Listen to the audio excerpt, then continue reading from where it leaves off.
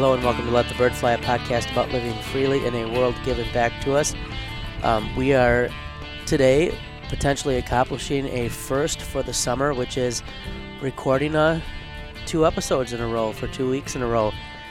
Peter's hoping to get back to the Tuesday schedule with weekly episodes, and we are hopefully even pretty soon getting back to the Winging It sessions. We are here in my backyard since I still can't drive, and Mike was kind enough to come over. And today we're going to be talking a little bit about our fall semesters, working through our syllabi, and kind of hitting on some of the stuff we have students reading and that we'll be talking about. We get a fair amount of questions about, what do you guys teach? What do you use in class? And so we thought it might be something we could do to kind of walk through, and maybe there'll be some things that pique your interest, or at the very least you'll get a sense for what we do at the theology department at Wisconsin Lutheran College. We are joined here in the backyard with a special guest. He is shirtless. He was out here playing basketball when Mike showed up. And do you see him play at all? Was he hitting buckets, Mike? I wasn't even playing basketball. He was just goofing around. What was he doing then? Ziggy is in tip-top shape, but you can definitely tell he's a soccer player, not a football player. What? I'm ripped. You are ripped, but just because you have no fat at all, like you have 0% fat. So and so Ziggy's joining us for the early part in our free for all today. We're going to talk a little bit of college football, NFL football, with those seasons approaching. We, if you're not a football fan, don't worry, we won't lose you. We won't go too long, but we're just going to talk a little bit about predictions maybe for college football, which will probably, I'm guessing, be Big Ten focused, and then predictions for the NFL, which will probably be NFC North focused. So Peter is unable to join us. He is drywalling his bathroom. I'm not quite sure why he's doing that, Mike. There wasn't flooding or something, was there?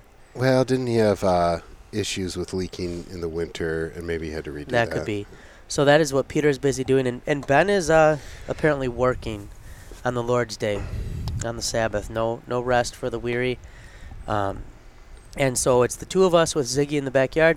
Ziggy, I don't think you're probably staying around for the main topic, huh? You don't want to talk about syllabi? I might stay. Do you know what a syllabus is? Yeah, it's like all the stuff you need and like what you'll be going through and stuff. Yeah, you got some tough competition because we had Anna and Sophie on last episode, and they opened up our main topic. We asked them a bunch of questions, and they nailed it. Yeah, they nailed it. They kind of ruined it. What were you talking about? The church and what makes it beautiful and holy. And so, Ziggy, why don't you just briefly tell them a little bit about yourself? They haven't heard you in a while. Well, I started high school last Wednesday, and I've been playing soccer. We haven't had tryouts yet, but I don't know. I might make the team, maybe not. You've had a bunch of practices, though, this summer, huh? Yeah. They weren't mandatory practices, but you could go just to, get ready for the season. What's your favorite class so far at Wisco? Biology. Mr. Nichols is good. Good. Did you know I'm preaching at May in Wisco this year? Ew. Do you want me to work you into the chapel talk? If you mention me, I'll walk out. Well, good. Well, we won't belabor our intro. And Mike, why don't you go ahead then and give us... actually, I should mention, we are part of the 1517 Podcasting Network. Encourage you to check that out. And last Thinking Fellows episode, they did mention there still are a handful, not a lot, but a few seats left for the Here We Still Stand conference. If you have interest in that, it's a great place as far as location to be at in San Diego. We will be there. We're recording at, I believe, 10 a.m., live recording, Mike and I. I'm sure we'll grab a guest or two. And then I'm presenting on Saturday. The theme is the Creed, and my presentation will be on I Believe We Are Free. And so if you are interested in that, you can still get a few tickets. There's always people who end up talking to us later and say, yeah, I wish I would have got some tickets. That sounds great. Now would be the time to do that if you think you are potentially interested in going. If you are able to make it out there, say hello to us, and Mike will buy you a beer. Absolutely. With his beer tickets that we get. But that hopefully just a reminder about the network. Check it out. It's at, there's just a bunch of podcasts now, and you've heard us talk about them enough, but you can go to 1517, see all they're doing. They have a new website, lots of new stuff up. So I encourage you to check that out. And Mike, why don't you go ahead and give us our disclaimer then? This show doesn't speak for our churches or church bodies or our employers. To be honest, much of the time it probably doesn't speak for us. We will be thinking out loud a lot. So approach what you hear with a healthy skepticism, because well, as a responsible resident of planet Earth, that's probably what you should generally do with almost everything. If you find yourself getting too worked up, tune out, look around, and realize you were just listening to a podcast. That's right, a podcast. So go live free, friends, and don't let us get in the way.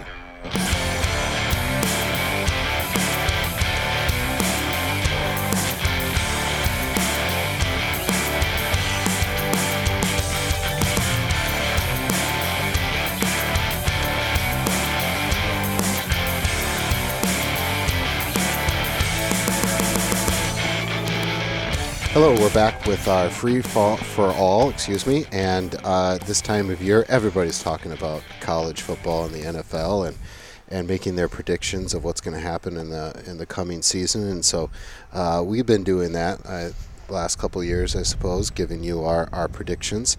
And so we'll do it really quickly. Probably start with college football. Maybe we could... Ziggy, maybe just briefly, you could let the listeners know what Dr. Burke is wearing.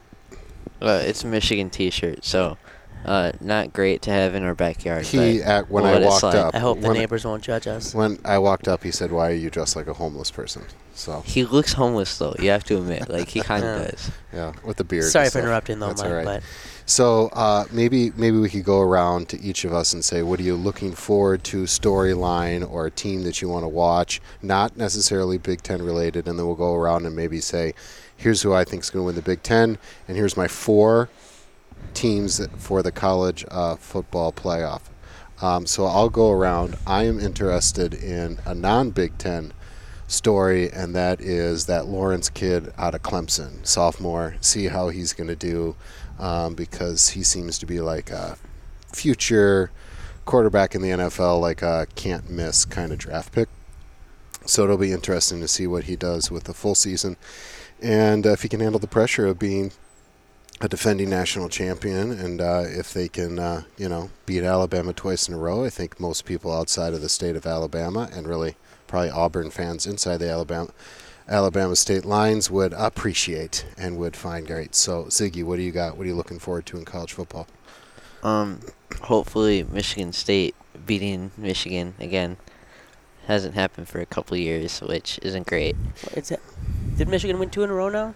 I think so. They won this last year because we were at Here We Still Stand last year when, although it was a close one. Yeah, I don't remember. That game is going to be awful because it's going to be Michigan State's defense is just rock solid, but they can't. But their offense is terrible. I doubt they would score. It'll be like a 10-3 game. It'll be like with Adam Sandler in Waterboy, where Adam Sandler's character is just tearing it up on defense, and all their points are on D, so the other team just starts kneeling. Yep. So that they don't give the defense a chance to score. Punt. This could be a year where you see a punt on 3rd down. Yeah. So. All right. So you want to see Michigan State do well, hopefully. What are your big picks for making the college football playoff? Sure. Yeah. And the Big Ten. Who do you got in the Big Ten? Probably Ohio State winning it because they're Ohio State and stuff. But new coach though. Still Ohio State. New quarterback. Yeah. But they'll probably have at least one loss on the season because it's the Big Ten, and Ohio State always loses against some Purdue. They'll probably lose to Rutgers this year. But then there'll obviously be Clemson and Alabama in the playoff unless one of them just something happens and they just have a terrible season. And then maybe Texas, honestly, making it. All right. I mean, apparently they have built up a lot. So, and then I don't know who else. All right, what do you got, Wade? What are you looking forward to, and what are your... I was just looking up the rankings, and I have to say, in typical U of M fashion, they are overrated. They are overrated at the beginning of the year. I will say, to be fair, I do think Michigan will live more up to the hype this year than they have the past few. I do think the offense will be more productive, probably. And And I think overall the Big Ten doesn't have one like clear dominant team. I think it could be a dogfight all year. So I do think Michigan will finish with a better record than Michigan State. I do not think Ohio State will win the Big Ten, so I will say Michigan wins the Big Ten, as much as it pains me to see that. But I do think Michigan State will bounce back from a terrible year last year. I think they will be competitive. As Mike said, I think the defense will be better. I love Mark D'Antonio, but he just reshuffles cards on offense. There's never like a big move to actually have an offense, and I think that's going to keep being what keeps them from advancing further than they probably could with the defense they have. So I'm gonna say they make a good bowl game, but they don't win the Big Ten. As far as end of the year, I probably would have to throw out Bama, Clemson, Oklahoma. If a Big Ten team makes it, I think Michigan or Ohio State. I do at least want to think Brian Kelly, Notre Dame coach, was a Central Michigan University coach. Kind of like to see them do well. I'm going to say Notre Dame maybe overperforms this year and then gets decimated in the playoffs if they make it. I can see that. I'm going to go with, I think it is Michigan's year. This is a window for them to beat Ohio State. And Ohio State's going to lose their patent legal whatever. They're trying to trademark the word "the." Oh yeah, that's just so they're going to lose why that. They're going to lose that, and they're going to lose. That's going to lead Michigan. to some like good Michigan trash talking when that rivalry game comes up. It will be a fun week. There'll be some good signs. It will be. I hope that they get T-shirts for like everyone that goes that just says "the" and then the Michigan logo. Yep. Or the University of Michigan. If I was a Big Ten school right now, I'm sure they're already printing these for like Northwestern purple and white has got "the." Yeah. And everybody's going to do it just to troll them. I think that'll be great. I think obviously Alabama and Clemson, and then Oklahoma's probably going to come out of the Big 12, but maybe let's say they stumble and Texas stumbles, which I could see happening, and then you're going to have like either Georgia or maybe a second Big Ten team backs into there, and whoever plays This Clemson. could be the year. If Michigan and Ohio State have decent years, Right. This could be the year the two Big Ten teams actually make it in. And then they both will get absolutely crushed in the yeah. first round. It won't even be close. And then Alabama beats Clemson. And then the SEC prediction. will talk a bunch of Right. trash about That's how fine. bad the Big Ten is. Yeah. And that's fine, and it's actually true. So we're okay with that. But, if they maybe had stricter requirements to get people into their classes, maybe it would be a little bit more. But You know we who won't go there. I honestly want to be good, but I think is going to have a rough year, is Bucky. I think Wisconsin's going to struggle this year. But their future's bright. Unless this new quarterback really, just shines, they're going to have to score some points this year, I think. And Yeah, I think they get Michigan early on, and Michigan has a bye, I believe, before, and it's not. I think it's going to be not great. So, all right, NFL. I'll do my NFL real quick. I just want to watch the Raiders, of course, like everybody does, because they're a tire fire. although that pains me because Antonio Brown, fire up chips, Central Michigan alumnus, and he is just this helmet thing and his feet. It is just. I love it. It's been meme gold. Yep, I love it. Ugh. And I think the Rams take a step back. I think New Orleans actually comes out of the NFC. I think the Packers bounce back and win their division, but lose to Drew Brees and his swan song. And then, I hate to do it, but I like Tom Brady, and how can you bet against the Patriots coming out of the AFC? Maybe if Kansas City gets a home game against the Patriots, maybe Kansas City. But and I think New Orleans, I think Drew Brees wins his second Super Bowl and retires. That's my prediction. What do you got, Ziggy? I think the Bears, their defense is just too good, and they have a few pretty good offensive pieces. So I think they'll win the division again. It'll be close, maybe like one game ahead of like the Vikings and Packers. Don't think the Lions will do great, sadly. I don't know who is really going to come out of the NFC. Probably the Saints. And then I think, honestly, the Chiefs might get a little big-headed from this last year. Good point. And kind of coast through the It should regular be on season. ESPN.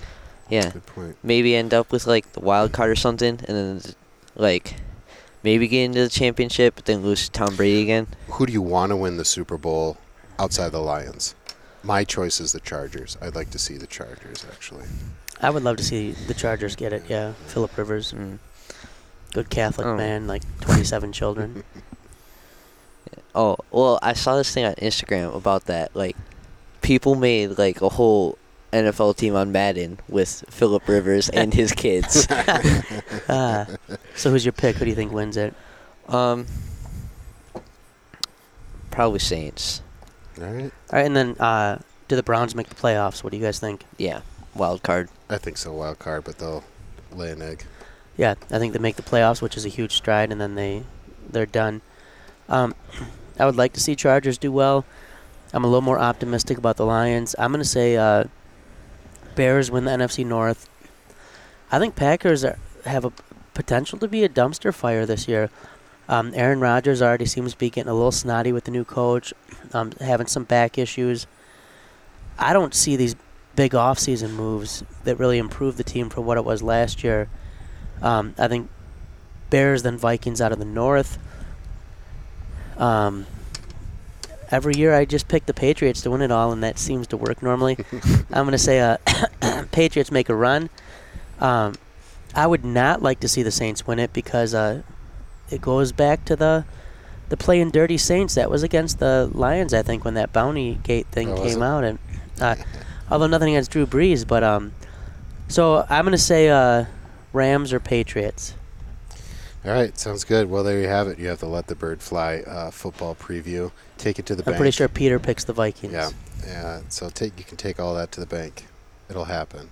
We'll be back with our main topic, which is going to be syllabi, but more than that, what we're thinking about. Actually, we're just going to read our syllabi. Yeah, we're going to read it. The sections on like intellectual property and like that's super exciting. Student accommodations are very exciting.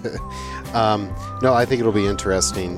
Don't tune out just yet because I think it'll surprise you where we're going to take it. So, all right, we'll be back in a second.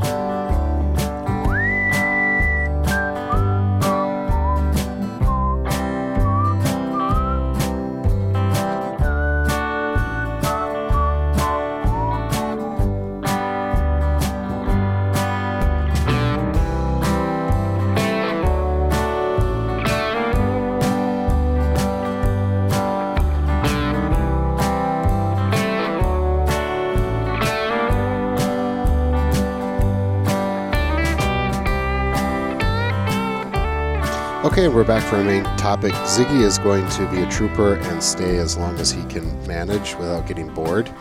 So if he just leaves and you don't hear his voice anymore, that's okay. So syllabi, with those pieces of paper you get the first day of class, and it tells you all the policies and what you have to do. And Did you get those in high school, Ziggy? Yeah. So that's when it starts. Are they intimidating, or are you like, whatever? No, So the first day of school in college, my wife said that was always the worst because she saw all that stuff that she had to do. I'm like, this is the best day. You don't have to do anything. You just have to sit there and listen to. You have to literally walk through everything painstakingly with them, but otherwise. You Did we don't- get you don't have to syllabi in turn high your school? I brain- can't remember if we ever got them. I don't know. I always thought you could just turn your brain off, but probably that wasn't wise. So what did you think about your syllabi? It's like, oh, I got to do all. I was this like work. kind of confused at first, because obviously I never had any syllabi before, and so I was like, "What is this?" And then I like read it, and I was like, "Oh, okay." What that was the makes best sense." syllabi you got? What class was like the most organized, and you looked at it and you went, "I can understand this." Don't really know yet. What are you taking a language? German. Okay. All three have taken German so far. Nice. You learn any German yet? 9. Yeah. We're gonna have you call Marco, my our family friend who's from Germany, went to grad school with me, and you can talk Deutsch with Marco. I know like 8 words, but okay. We had a friend, a classmate, Steve Nauman. Shout out to the Hillsdale professor. Yeah. He's made it as far as anybody in our Oh, class. he has been, by far. and he's he knows his Rhodes German and Scholar, German all that history. kind of stuff. But when he taught it in high school, briefly right out of college. You weren't a Rhodes Scholar, Mike? I know. I don't even know what that is. Yeah, I'm not quite sure either. But one way he taught his high school students was they had to follow. They had to follow German football. Oh, that reminds me. Quick, back to the free-for-all. You got a Bundesliga pick? Bayern. Really? I'm going to Yeah. go with RB Leipzig. No. In the Johnston house, when we watch soccer, everybody seems to watch English. That's Shotzi, our lab, who is deaf, so I would yell at her to tell her to stop, but she won't hear us. But she must see something she doesn't like that she's barking at.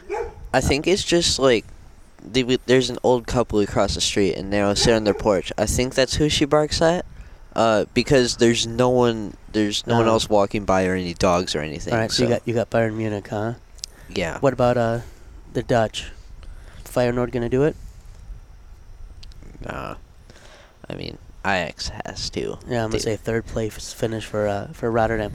I'm going to say RB Leipzig for Bundesliga, though. All right, sorry, we got distracted. But Dr. Naumann used to have him watch. Well, they had to follow the standings of the Bundesliga, and it's probably he is a sports nut, and that's not. I remember in college he and another friend of ours, Pastor Wolfram, knew every fight song of every college, and Steve knew he was a huge Mac fan, Yep. So then, having gone to Central Michigan myself, I grew in my appreciation for that. He actually did work at Western Michigan too. Did he? But I think he did at Michigan State. But too, he knew he knew. I think he did Western and then went to Michigan State. But he knew about any school you could know. Favorite Steve Naumann T-shirt was red and white, and it says "Miami is in Ohio, damn it." Yeah, he was always good for that. No, that's a good way to learn it, to follow Bundesliga. Right. So that was not in your German syllabi? No. I don't think we even got a syllabus for German or syllabi, whatever. So when we hand out syllabi, it's when we prepare syllabi on the college level, would you say 75% of it is just stuff we have to have in there because of whatever policy. And this year was especially fun because God bless the Gen Ed committee, and I'm really happy with what we did with the new Gen Ed, but they had to go through a lot of syllabi for new language in there, and so it was even more boilerplate language that needed to go in. So you got to cut and paste, and they see it in every class, and you just got to have it for legal reasons. Blah blah blah. Don't cheat. If you have a problem, go talk to this person. Whatever. Yeah. But there is some kind of fun stuff there. I actually kind of like doing the schedule, map out the semester. I'm organized that way, and I want to go. Okay, here this. I don't like the probably a little bit less than you go off the cuff, right? And so I do like that kind of structure, and so I actually don't mind doing the schedule, and maybe we can talk about that a little bit unless you want to go somewhere else. Wade, I'm teaching Intro to Scripture, which is the whole Bible in a semester, and so that schedule writes itself, right? Although I have 4 units.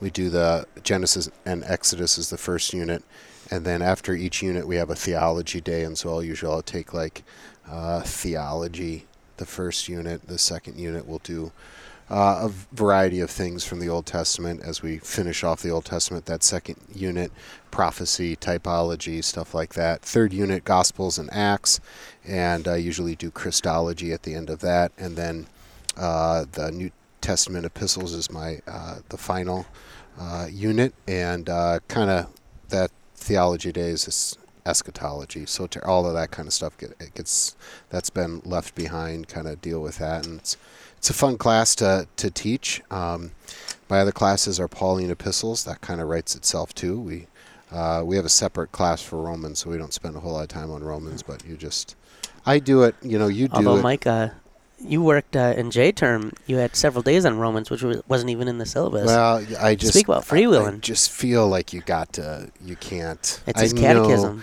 I know we have another class on Romans, but you can't skip it. So we do. The prof for that isn't very good, though. Yeah, I don't try to mention that because I don't want to tick off the prof who teaches Romans, Wade. Well, maybe if we backtrack a little bit, Oh, and then we'll come back to this, but I also have history of Christianity. So Yeah, and so that's helpful because those kind of fall in different categories. But maybe if we could talk a little bit about how theology is arranged at the college. And we reworked a lot of that this past year, and Mike was kind of the go-to guy on putting a lot of that together. And so when students come to Wisconsin Lutheran College, they have an intro, and they have either what Mike teaches, which is 105, or what I teach, which is 110. So intro to Scripture is what I do. So basically the kids that maybe didn't go to a Christian high school, 110 is intro to theology, and so it probably spends a little less time on what we would call, I suppose, Bible history, and gets to go a little bit deeper just because those kids have had more. And I would say 105, what Mike teaches, is very much like maybe building kids up to get them ready for their future classes. And 110 then is a lot of kids who've come in from parochial schools, usually Wisconsin Synod or Missouri Synod parochial schools. And we're still building them up, getting them ready, but a lot of that maybe also is, I don't want to say breaking them down, but getting them to realize there's still plenty of theology to learn. Right. 105 is they don't know any theology. Don't be intimidated. 110 is you thought you knew theology. And now let me teach you theology. Let us explain why you're going to take 3 more. Yeah. And then the way the courses are broken down now in the new Gen Ed is we have 4 or 3 categories, and that's biblical theology, systematic theology, and applied theology. And you're going to have to help me remember the numbering here, Mike, now, but I believe biblicals are 200 now. Yep. And so the encouragement is in their sophomore year. We encourage that they take 1 theology a year. They're required to take 4 theology courses. And a lot of kids take more, but right. This is, And the thought with that is if it's going to be formative, you want them to have that experience throughout their time at WLC. And so to take a biblical first, Pauline epistles, which Mike mentioned, would fall under that. Mike and I kind of hand off Pauline epistles back and forth with each other. We each teach that. We do the same with the Luther course. I also have Romans. There's other courses we offer, but I think that's the only biblicals you and I teach, isn't it? Is Pauline and Romans? Oh, you've had New Testament, and I've had New Testament, but we're not regulars on that. No. And then we do have, so 2 of our older professors will then take Life of Christ, so basically the Gospels, but then also Genesis is offered. Old Testament prophets or wisdom literature. We have apocalyptic, pastoral and Catholic epistles, apocalyptic. So we really do cover just about everything. And the hope is with that they get, in the past was really emphasis on sometimes survey of the whole Old Testament or New. But our hope kind of now is in a more digestible portion to maybe teach the students how to read the Scriptures and engage the Scriptures. It's a definitely engage a text, whatever it's going to be, yeah. Ziggy, I'm going to have you put the dog up, if that's all right. Mike, if you want to turn his microphone down just a little bit while he goes and does that. And she apparently thinks there's some danger to the family, which may be the old people across the street, but Ziggy's going to get her. Oh, you turned yourself down, Mike. Yeah, we got. Sorry. Now you're back. We're back. There We're you back. go. Sorry. Welcome back, Mike. You were talking about it's formative, so intro, and then we want them to take a biblical, and then we'll come back and talk about applied and systematic. But it's not just that it's a faith thing, but it's just formative for them, just in general, to say, okay, engage a text. So like in history, it may be like, okay, here's the history of Western civilization. Now you're going to take a course where you actually read some primary source stuff, you actually dig into it, and we're not worried so much about the big picture, but you engage a certain text. And I think that's important in any discipline, especially with the Word of God. And to begin with biblical theology, when as Lutherans we confess sola scriptura, to kind of give them that foundation, so that when they're doing historical, systematic, and applied theology, they know to be asking, how does this align with Scripture? The second category then is systematic theology, and I'm trying to think in systematic theology, the Luther course obviously counts in that. Mike and I teach that. I teach history of the Reformations, which falls in historical theology, falls into systematic theology in general, if you're wondering. And so in that class, we look at the Swiss Reformation, Zwingli and Calvin, the Lutheran Reformation, the English Reformation, and then the Counter-Reformation and Radical Reformation.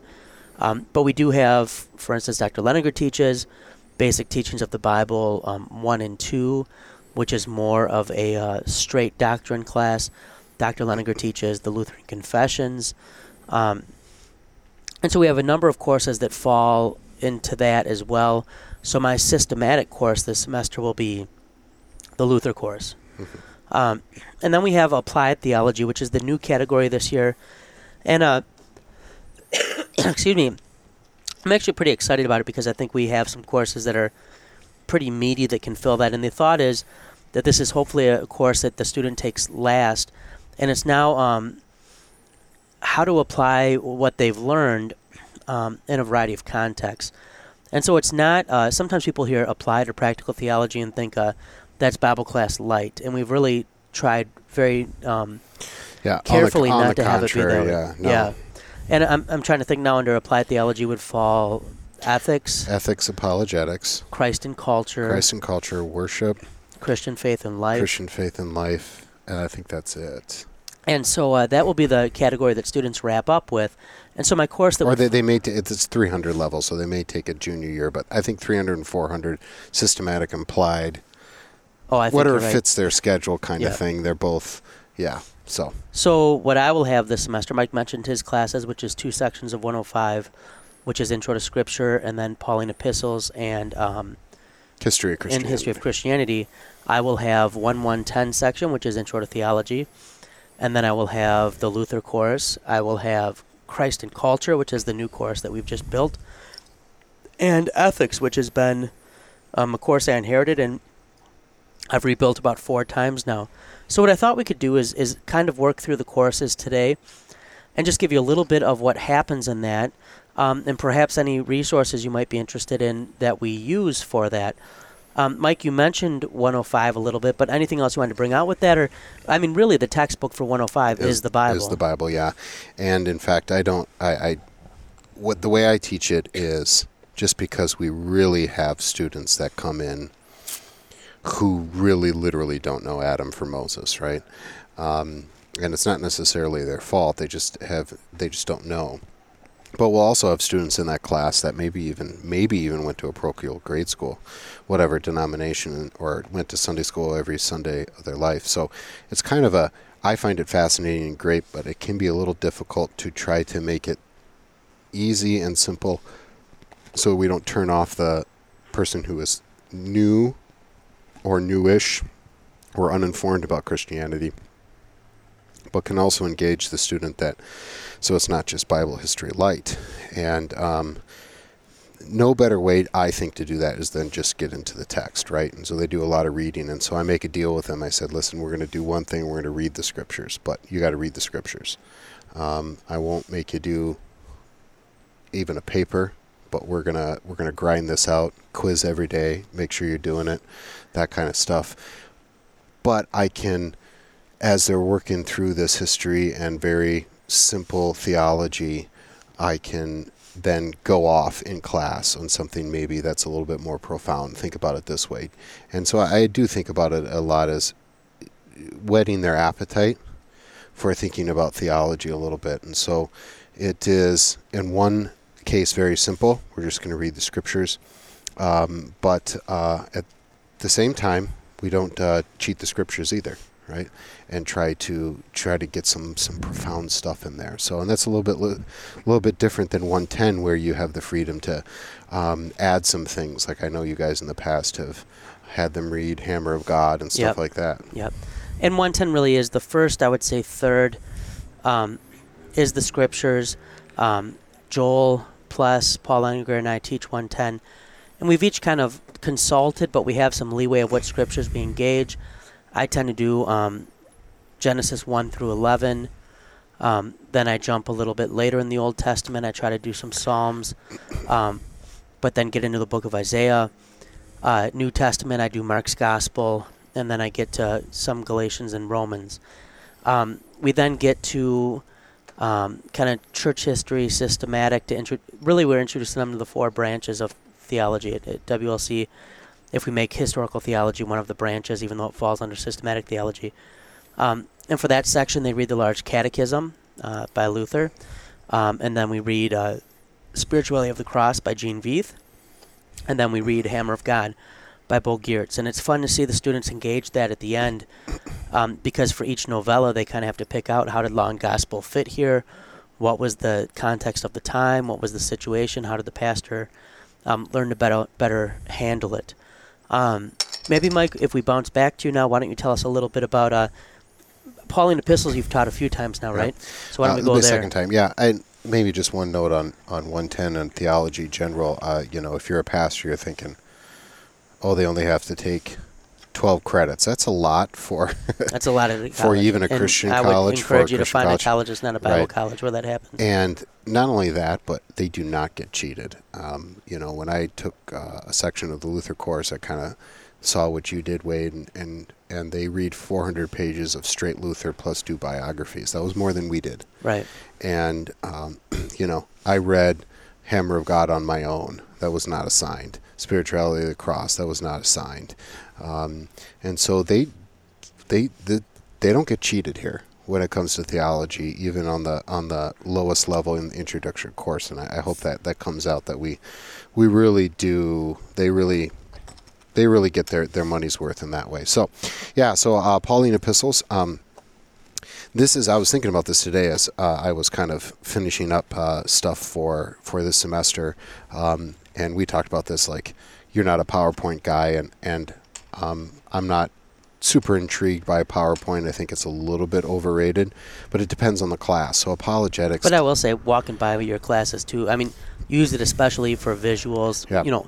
Paintings, church architecture that can bring stuff out. There's not a ton of text on your PowerPoint. And I think the question is, what kind? Just pedagogically, it is helpful, especially with the images.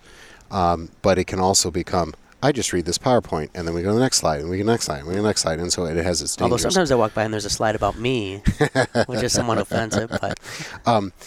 But I think the way I look at it is, what is the class that's being taught? Does a PowerPoint fit that? Apologetics, no. History class, yes, because I think that's good to see, okay, the visual of the map, or there may be a story we got to go through real quick, and so I want to make sure that I get these 4 points that happened, just to see the pictures of all these historical figures. But Pauline, I started, and I go, you know what, this is dumb, because I want them to engage the text, and so I want your Bibles open. And the way I've taught it, and it sounds terrible, but after a while, I think I got more engagement from my students, and I think it was more enjoyable to teach. I'm just going to start with, 1 Corinthians 1, and I'm going to read the chapter, and I'm going to stop, and I'm going to go off, and they're going to be engaged because they're reading, and they're going to think about things, and they're going to mention things, and they're going to interrupt me, and we just literally discuss this text. And that's different than an English course where you're reading, a very long novel where you can't literally read it, or there's just bigger themes, and there's themes in scriptures too, and it's literature too, but we're not trying to necessarily find this bigger motif or whatever. It's literally engaging word by word the text, and I think that's fun. And so I just divide it up by books, and for the class presentations for the kids, I make them do the introductory work. Like, this is Rome, and this is what Rome looked like. You guys got to learn this and tell me about it. You know what? It's important, but I don't want to waste your time me telling you what the population of Corinth was. You can do some background work on that, and maybe just one more thought on that. The way I do it is they're going to do some memorization, which I think is important, and we kind of every day. I'm an every quiz kind of guy, and I hate tests, so I don't have very many tests until the final exam. And here's some major essay type questions that I want you to think about, and then write it. You're gonna write it. The next class period, I'm going to look at it, tell you where you're wrong, where you're right, And that way they're kind of really thinking about some of the deeper things with those texts and building them up to the final exam where they'll just have all those questions basically, and they can have to go through it multiple times. And so, one of the questions is going to be, what are the two kinds of righteousness? Right. I do this in 105, but obviously not Pauline, because everybody knows that St. Paul didn't write the epistle to the Hebrews. But how is Jesus the? I won't bite. How is Jesus the high priest? How does that fit in? What line is he? Why does it say that he's not in the line of Melchizedek, but not in the Levitical line? And you're right there in Law and Gospel, right? And try to get them to say, okay, here's the short answer. Jesus, for this example, Jesus is not in the line of the Levitical line, but in the Melchizedek line. Okay, I got an A. No, you didn't. Now tell me why. And connect it to Law and Gospel, connect it to their salvation, connect it to Christology. And I think, so Pauline epistles is very much just like talking it through and a long conversation. And it's a fun class. Yep. It's a real fun class. I mean, it's one where you really get to drive home to them biblical concepts that are key to understanding the rest of the scriptures. And you don't have a biblical this. You don't have Romans this. No. So why don't we save Luther for the end, because we both teach Luther. Sure. And I will go with ethics now that I teach. And ethics is one that I have every semester, and it's one that I've revamped a number of times. I inherited it when I came here, and the person who taught it before me was a very gifted philosopher and very ambitious, and I kind of had to shape it to play to my strengths. And so what I do in ethics is I try to walk through first classical ethics. So here's classical ethical thought, and then theological ethics, and then get to I got to do bioethics because the nursing students want that. And then I get to what I think is a fun section where we look at, well, how does ethics work in everyday life? And that's we bounce back to that throughout the semester. But for that course, what I tend to do, I'm just looking at the syllabus here to remind myself, because I've rebuilt it a little bit. But we intro with some intro to ethics. What does the term mean? What is the discipline? What's the kind of stuff it engages? What's the difference between ethics and morality? And then we get into some David Foster Wallace, his Consider the Lobster, an Authority in American Usage. And then we jump into the Holocaust. And there's a reason that we do that. I had to pick something that everyone could agree is wrong. Mm-hmm.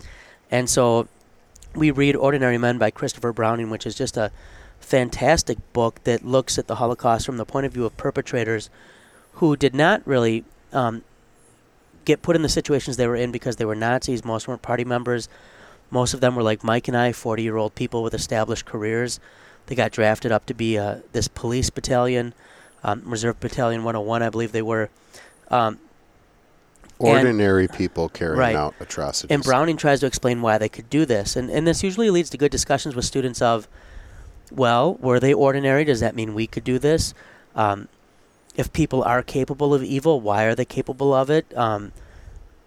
How do they justify it or explain it away? Did they think it was evil, or did they convince themselves that they were doing something necessary?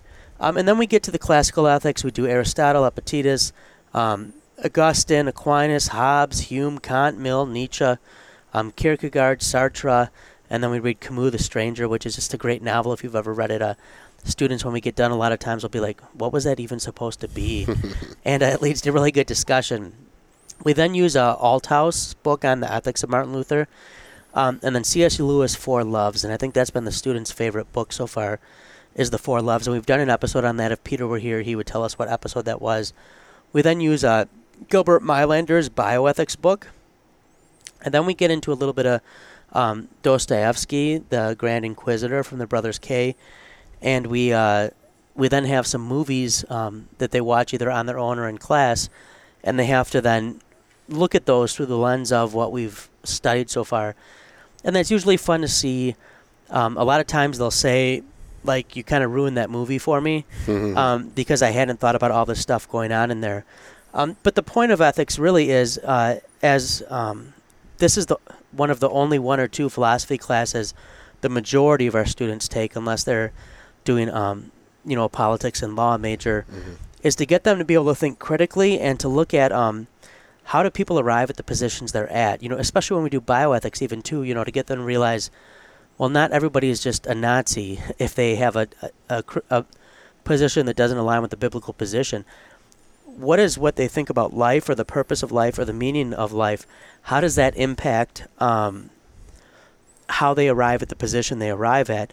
And one of the hopes is that enables them to be able to engage those things once they're past their time at WLC, but also to get, hopefully, some of the students who come in taking Christian positions for granted to be able to actually explicate and defend their positions. Because to me, one of the most dangerous things we can do is to send out students who know all the answers but know how to arrive at them. It'd be like sending out math students who know the answers but can't actually do the work to solve the problem. And I think, if that happens, that feeds the narrative of, Christians not really being a thinking people, Christianity more being just moral teaching rather than doctrinal teaching. Indoctrination from the pulpit, yeah. And so that's one of the goals with ethics. I think, Mike, why don't we let you take real quick history of Christianity, then we can bounce to Christ and culture. Sure. I am very much a kind of, this happened and this happened. I like to see those connections. I like to see movements and stuff like that. And so I really did divide it up with, we're going to do 50 years at a time, basically. Sometimes we got to do 100. Sometimes we got to do a little bit more. But the textbook that I use, and I'm blanking on the textbook, it's a Concordia one, From Age to Age or Through Age to Age or something like that. And that doesn't really go. It does chronological order. Of course, every history textbook is going to do that, but it takes big chunks. And I kind of like it because it added quite a few, but not long, tidbits that were primary source kind of stuff. And very much about, okay, what does worship look like, or what does evangelism look like in this specific place? And so it didn't really get into, here was this policy, and then there was this council, and then this happened, and then there was this theology. It was much more about the people of that age and the movements. And so I kind of balanced it out, where what they read is going to be a little bit bounce around, a little bit broader, a little bit about things that you wouldn't really memorize for a test. And then in the class, I will give a little, okay, this happened, and this happened, and this happened, and then discuss some of that primary source material. We'll see how it goes. This is the first time that I've taught this. I'm hoping that'll be the right balance. But some overall questions as I'm preparing that, which I think are kind of fascinating to think about, is I just wonder if the questions that the church deals with are the questions that humanity deals with. And you're going to love this, but I think it does. The big question is, how do you deal with the spiritual and the physical coming together? That's the big question, right? Because then that gets played out into church and state, or mosque and state, or synagogue and state. That what we're talking about is, how does the spiritual affect our lives? How much do we pay attention to it? How much authority does it have? Can the spiritual authority have a certain amount of temporal authority? Is that a good thing? Is that a bad thing? At times it was a necessary thing, right? And if you look at where we are today and look back through history, I mean, you see that tension, right? Why is France's relationship with religion, and specifically the Roman Catholic Church, different than the relationship that the church has with the government in Spain? Well, I think we can answer that because France sees the church as a cultural thing before it is a theological thing, and it definitely wants French power over Italian power or Roman Catholic power, and to the point where, like, one of my favorite characters, even though he's not a good guy, is Henry IV. Like, switch religions like 5 times, and you see that being played out in French politics through the revolution and still today, right? It's just a different vibe in France, where that's the first really attempt. And you look at the reaction of Notre Dame burning, and how much of that didn't come out just in the French media. And then maybe another kind of contrast is you have, at the same time, you have Isabella of Spain, who I think truly, truly, truly wanted to reform the church and reform reform her country on moral grounds. Certainly there were some mistakes there, but just as fervent a reforming desire as Martin Luther. The difference was Luther, and before him Wycliffe and Huss, understood that the church needed to reform its theology, where the other reformers, mostly Roman Catholic, wanted to reform piety, and it's law. It ends up being law versus gospel, and to see that getting played out, and to have those overarching questions in front of the students just about every day, right? What's the theology here? What's going on between the spiritual and the physical, the church and the state? And I think it really, really will help them then look at our age and say, who are the people who are trying to, in a law, piety, moralistic way, reform the church and society? Is that the right avenue? Even though it is right that the church should be reformed morally, and the state should be, we would like it to be morally upright. But there's theological questions getting there, and that's true both of conservative and liberal-leaning Christians, where both trying to, I would say, reform things from a law lens, a moral lens, and not necessarily a theological lens always, and that becomes problematic, and you can get yourself into this, oh my goodness, if we don't reform the state, everything's going to fall apart. We've seen this story before, in all of its nuance, for the last 2,000 years, from day one. So I'm hoping, we'll see if I fail or not, I'm hoping to put those kind of big questions in front of the students, so when they're getting lost in the weeds of, who's the Holy Roman Emperor right now, and why does Spain, why does France hate that person? Why is France making a deal with the Turk? Think it through. Why? And I also think that we wouldn't be so quick to blame those people who we criticize in the past. Like, what's their mindset right now? If you ask these big questions and say, this is where they are pushing themselves. I'm not saying that the Inquisition was good, but put yourself in the shoes of their motivation for that, right? And what's their flaw? It's not that there are somehow these morally corrupt people any more than anybody else is, but they don't see it as a gospel theological question. They see it as we need to win for Christ every person. Every age has had cultural Christianity. Yeah, so I think, Mike, you bring out a lot with that, why historical theology is subsumed under systematic, because I think they're going to, in that course, they touch on about every doctrine you can touch on, but they see theology was never done in a vacuum. It was always done within the time and place, the age in which Christians lived and worked and thought. Maybe I can go now to the Christ and Culture course, which is the new course we've added at the college. And you might think Christ and Culture, a course title like that, means here's a bunch of readings, and here's a bunch of training to teach you how to be a cultural warrior. It might sound like here's a bunch of stuff to help us win the culture wars, and that's really not what the course is at all. In many ways, it's intended to hopefully get students to step back from thinking that it's the goal of the church to win a culture war, and to get them to ask bigger questions about, to what extent has the culture colored their understanding of theology, right? There's a lot of stuff as Christians that we take for granted, depending on where we live. So for us as American Christians, that is much more American than Christian. But it's also to get them hopefully to the point where they're able to talk to others and engage the culture around them. So when this course is taught, it's going to be a little bit different when it's taught by Dr. Leniger and then eventually by Mike as well. But the way I have it organized now, I'll just give you the readings and talk a little bit about how it's organized. But we read 1984 by Orwell. We read Fahrenheit 451 by Bradbury.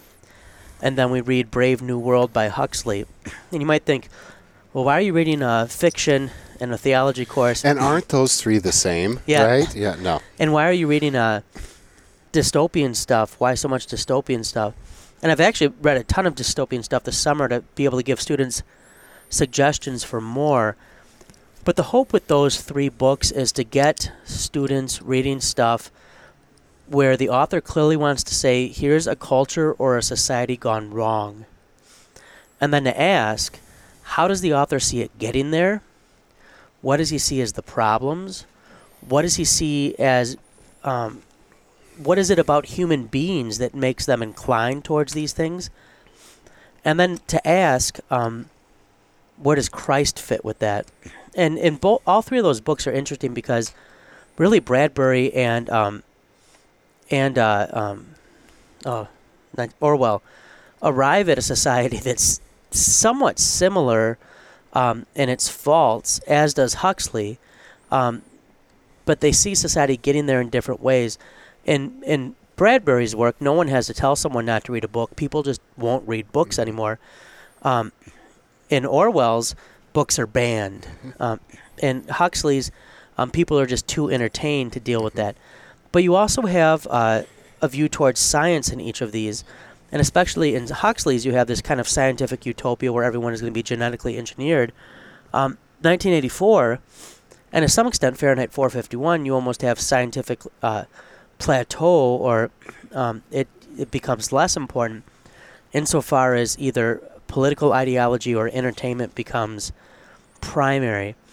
And I think those three, you look at them and you just go, all right, what is the trajectory of the West today? And you could read all three of those and go, oh man, this nails it. Well, which one more nails it? Or are they all just terribly pessimistic and we're on our way to our best life now? We then read a variety of books to kind of get at different aspects of life together. We're going to read Seculosity by David Zoll, a book I highly recommend. Just finishing that up right now.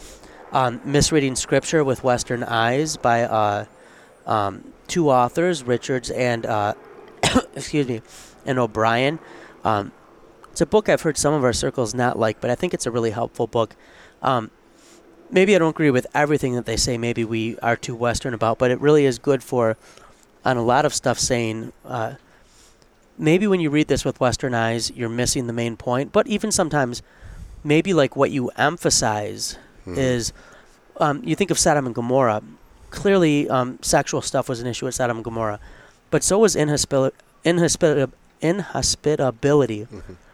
And different cultures can look at that and see one or the other as a primary sin. We just lost Ziggy, so. But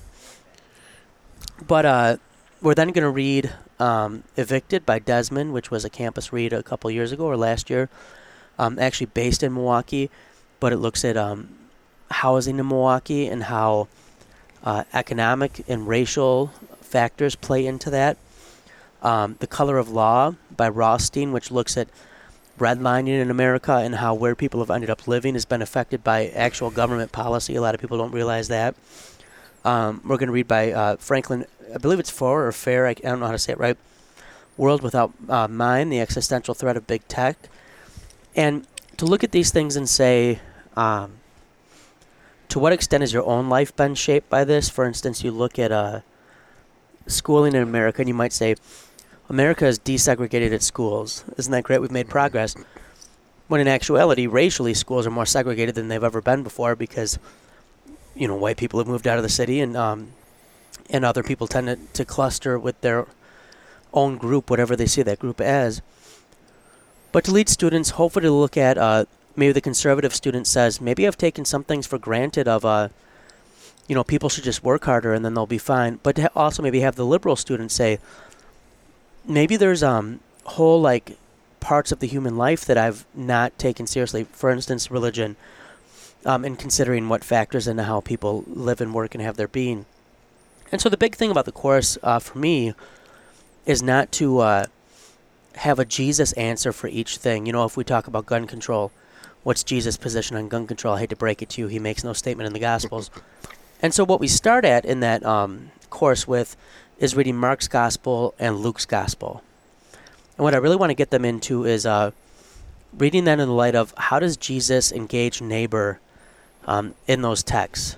And he's not pro-gun, but he's also, I just saw a meme about, Jesus always sides with the poor. Well, I don't think, not in the way you think so. Right. Yeah, it goes both ways. And to look at in some detail, how does he deal with the establishment? You might say, well, he's anti-establishment, but he doesn't throw over the establishment. Neither does St. Paul in Romans. And so the hope is with that course to get students thinking about life with neighbor, life with the culture. What are our blind spots? What are we not thinking about? I'm 41 years old, and I'm sadly now reading enough, widely enough, that there's a lot of stuff where I go, I've never thought about that. Mm-hmm. Or we officially did that, and to get them engaged in stuff like that. There'll be a lot of other shorter readings that will be incorporated. But the hope with that course is to get students to recognize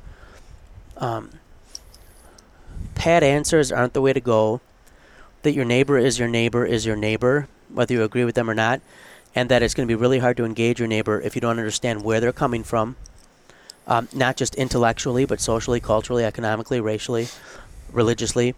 But if you also can't understand how they got to the positions that they hold. There's lots of people who are upset with the church, and when you sit down and listen with them, you go, they've got pretty darn good reasons. I'm upset too. Yeah. And so to be able to engage in that way is the hope of that.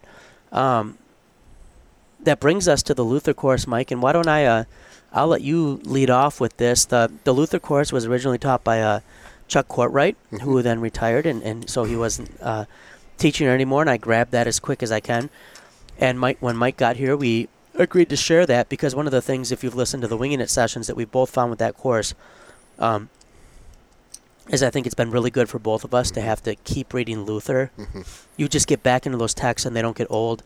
The same is true of the scriptures, but also as we each have kind of made it our own in certain ways, I don't see us always using the same biographies. I don't see us always using the same Luther text. It's made for personal growth, I think, in that way too. So maybe your thoughts on the Luther course, your experience with it, and then I can pick up a bit, Mike. Yeah, so I the first go-around kind of followed your pattern of 2 biographies and then some primary text stuff. I think when I do this next time, what I'm going to do is, what I had done in the past was biography and then primary source, actually just read Luther and then do a second biography. And the first biography we both used Hendricks. So it definitely walk through history, good, accessible book.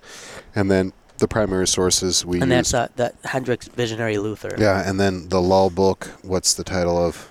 Lull and Russell is Martin Luther's Basic Theological Writings. Which is pretty good. I'm sorry, the Hendricks is Martin Luther Visionary Reformer. Yeah, which is pretty good. I mean, he does a really good job, Russell. And then, I think the selections are about as good as you're going to find in an anthology. I think there's a few where I'd like to replace with something else, but that's always going to be the case. And then, I use Brand Luther as you did too as the second one. And I think what I'm going to do is that first biography is going to be interspersed with primary source, and then I really like the second biography at the end. And I think the students did too. I know there are some students that were burnt out and didn't read, but there's always going to be students who don't read.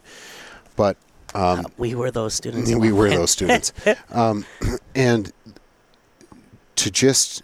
The reason I tell them this from the beginning, I'm like, to read a second biography on a person is huge because you see a different point of view. You are able then to agree or disagree with that point of view, right? So you're thinking critically as you're reading that. And I said, I want you to read this for fun. You've already gotten all that stuff, and I want you to read this for fun. And what I mean by fun is not, like a romance novel. I mean, like, intellectually fun. This was enjoyable for me. Although you read some of Martin and Katie's letters. and I think mine was first semester. I think maybe yours is first semester always.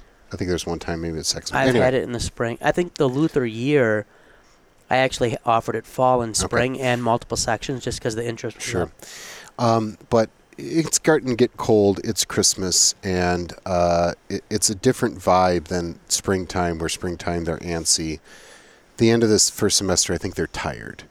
And I had a few good comments about the last couple courses where we kind of slowed down a little bit. And you know what I did was for the kind of discussion prompts, I would say I would give them give me 3 reasons why Luther was this, or give me 3 people that were the most influential on Luther, or give me the 3 most important theological writings of Luther or whatever. And I went to each person and I put them on the board, and then we rated them and got a top 10. So here's the top 10 most influential people in Luther's life were here. And then I broke up into groups and said, whether you chose that person or not, make the case, and gave them 20 minutes to make the case. And fun class, right? And some of the better students who were engaged said, that was good. I was burned out, and it was just fun to do that, right? I mean, it had nothing to do with the test. It had nothing to do with their papers. It was just learning for the sake of learning and discussing this thing. And some of those were the best classes that at least I got some decent feedback from the students that those were enjoyable for them. And so I really liked 2 biographies in one class for academic reasons, but also just that they can read one critically, but without the stress of, I got to memorize this for the test kind of thing. Yeah, and I have to say, Luther is one of my favorites because of we're able to challenge them, I think, a fair amount in that course. And one of the things that I've really enjoyed, too, is for the Luther course, you would think at a college where roughly probably 30 to 40% of the students are not Lutheran. The majority are Wisconsin or Missouri Synod Lutheran. And but, the argument I got about the Luther course and offering it regularly was, well, they're going to be tired of hearing about Luther, or they're not going to want to do that work. Says the person who has never studied Luther. And I will say this is the most popular course I've ever taught with non-Lutheran students. Mm-hmm. I have a lot who will say, this really helped me understand the college. We're Wisconsin Lutheran College, and in that course they started to manage, like, here's why you guys keep emphasizing this stuff. Mm-hmm. Like, this is how it comes out. And so I am using the Hendricks again this semester, the Martin Luther Visionary Reformer. And I like your idea of the 2 biographies. I should have thought of that before. But I'm going Hendricks right into Pedigree, Brand Luther, which is still, and I know I've said this on the podcast a number of times, my favorite book on Luther right now. My favorite biography on Luther would be Oberman, Heiko Oberman, Man Between God and the Devil. But I think we both agreed. It's too theological. Yeah, and it's, either it's got to be ... this happened, or it's got to take something brand Lutheran and really get in. It's right. It's a little too deep for them, yeah. And I mean, Brecht is 3 volumes. That would be my second choice. It's too big, though. So Hendricks really does the here's walking through Luther's life.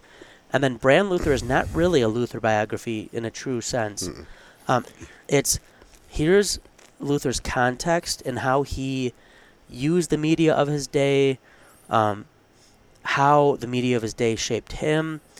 And so I like those 2 books together. I then used the lull.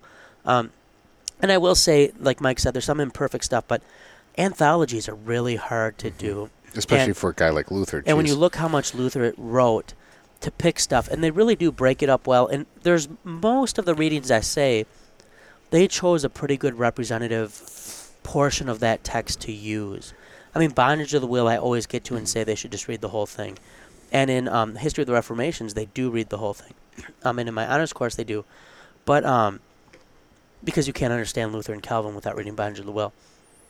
But I really like how law works. What I did get to do this year is I got moved to Monday, Wednesday, Friday for Luther. Did you have it that or Tuesday, Thursday? Tuesday, Thursday. And it's 80 minutes 2 times a week on Tuesday, Thursday, Monday, Wednesday, Friday.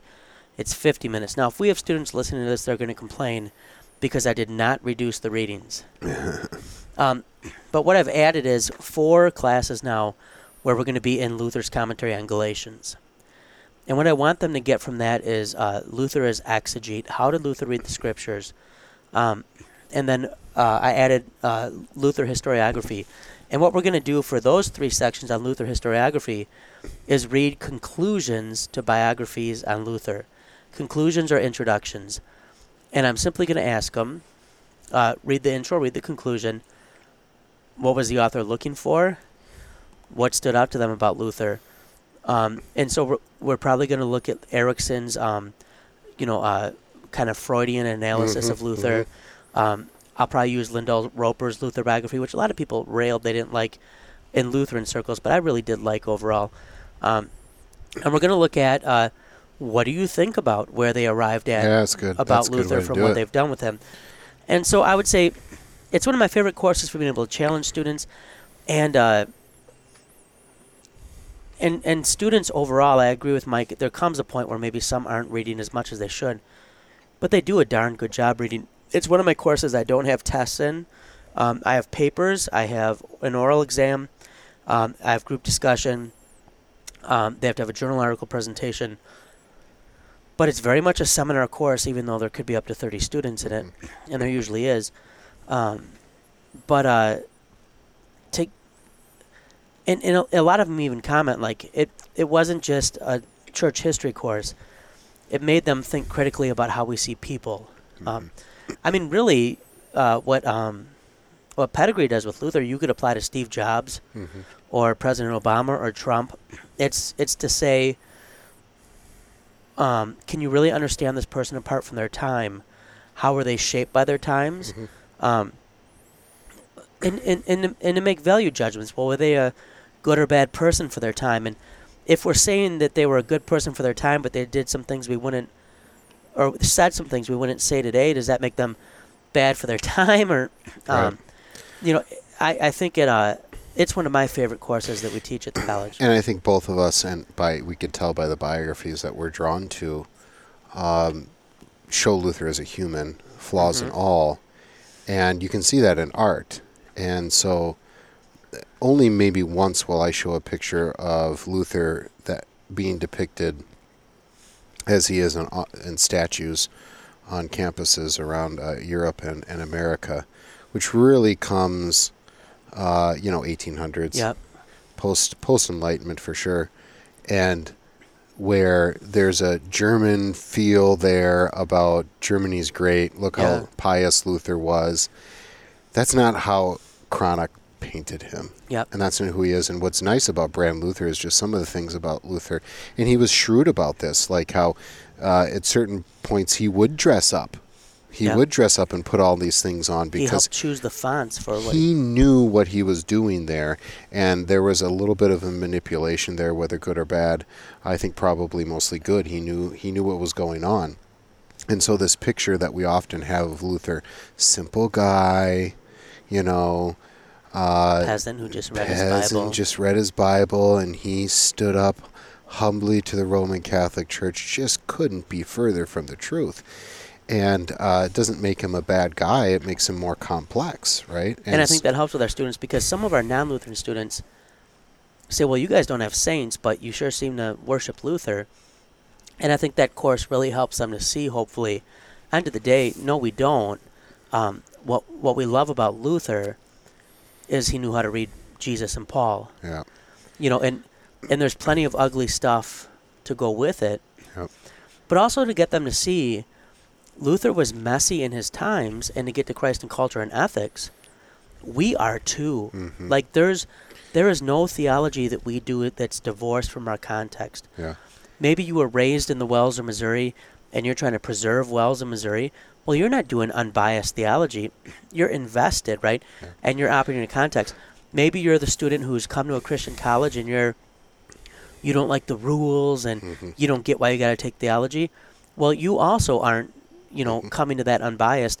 And I think that course really helps people to see end of the day, what you have is Christ in your Bible and your times, and you manage as best you can. And those are such cool things, and they get played out in the humanities in general, but specifically in a good history survey course, not just Western Civilization 101, but a good history course where you're actually into a specific period, primary text.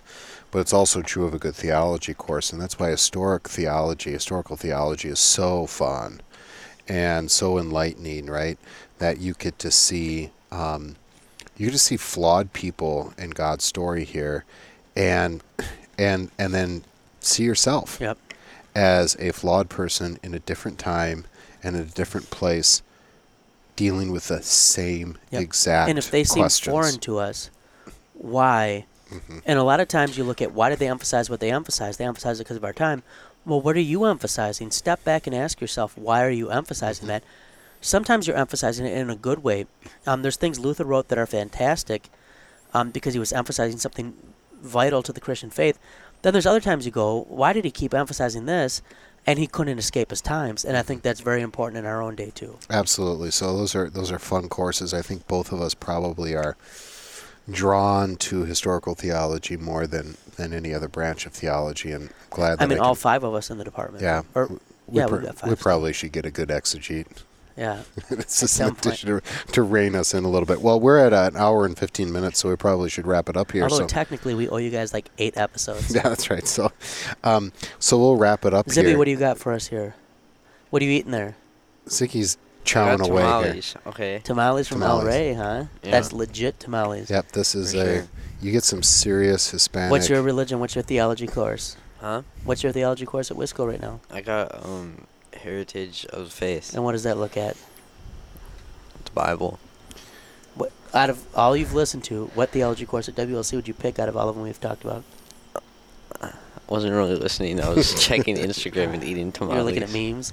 He did share a nice Philip Rivers meme, and I saw Mike share an Ohio State meme with. Yep, with Ziggy. we did. We are not discouraging his lack of attention. So. Well, good. Well, do we should probably wrap it up, but we do owe you guys some episodes. I will say, I won't say promise because we're not disciplined enough to give a promise, huh, Mike? Nope. But we do plan to be back at this, hopefully releasing every Tuesday episodes. We've been talking. We're planning on getting back at the Luther Winging It sessions. Those just take prep. Those actually take more prep than an episode. Is that fair to say, Mike? Well, let's just say we do prep for those. Yeah, I mean, we read a fair amount for that, but we want to get back to those. Somehow, I didn't believe Peter. He said to us last month, he said, we just had our best download month ever, and we just released 2 episodes. And I looked and confirmed we did.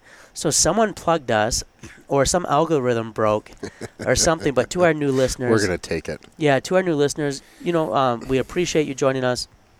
If you made it this long in this episode, go back, listen to some other stuff. We've got Mike has very good ideas on the chalkboard, or that's a chalkboard in the studio. We're looking. The faculty is back on campus. We are going to be picking some brains, and we hope to have some regular, consistent, frequent, good stuff coming for you. Sounds good. Until then, let the bird fly. Every evening when the sun goes down, get with my party and I begin to clown. I don't care what the people are thinking. I'm not drunk, I'm just a drinking. I set 'em up, another round. I set 'em up, another round. I set 'em up, another round. One more round won't get me down.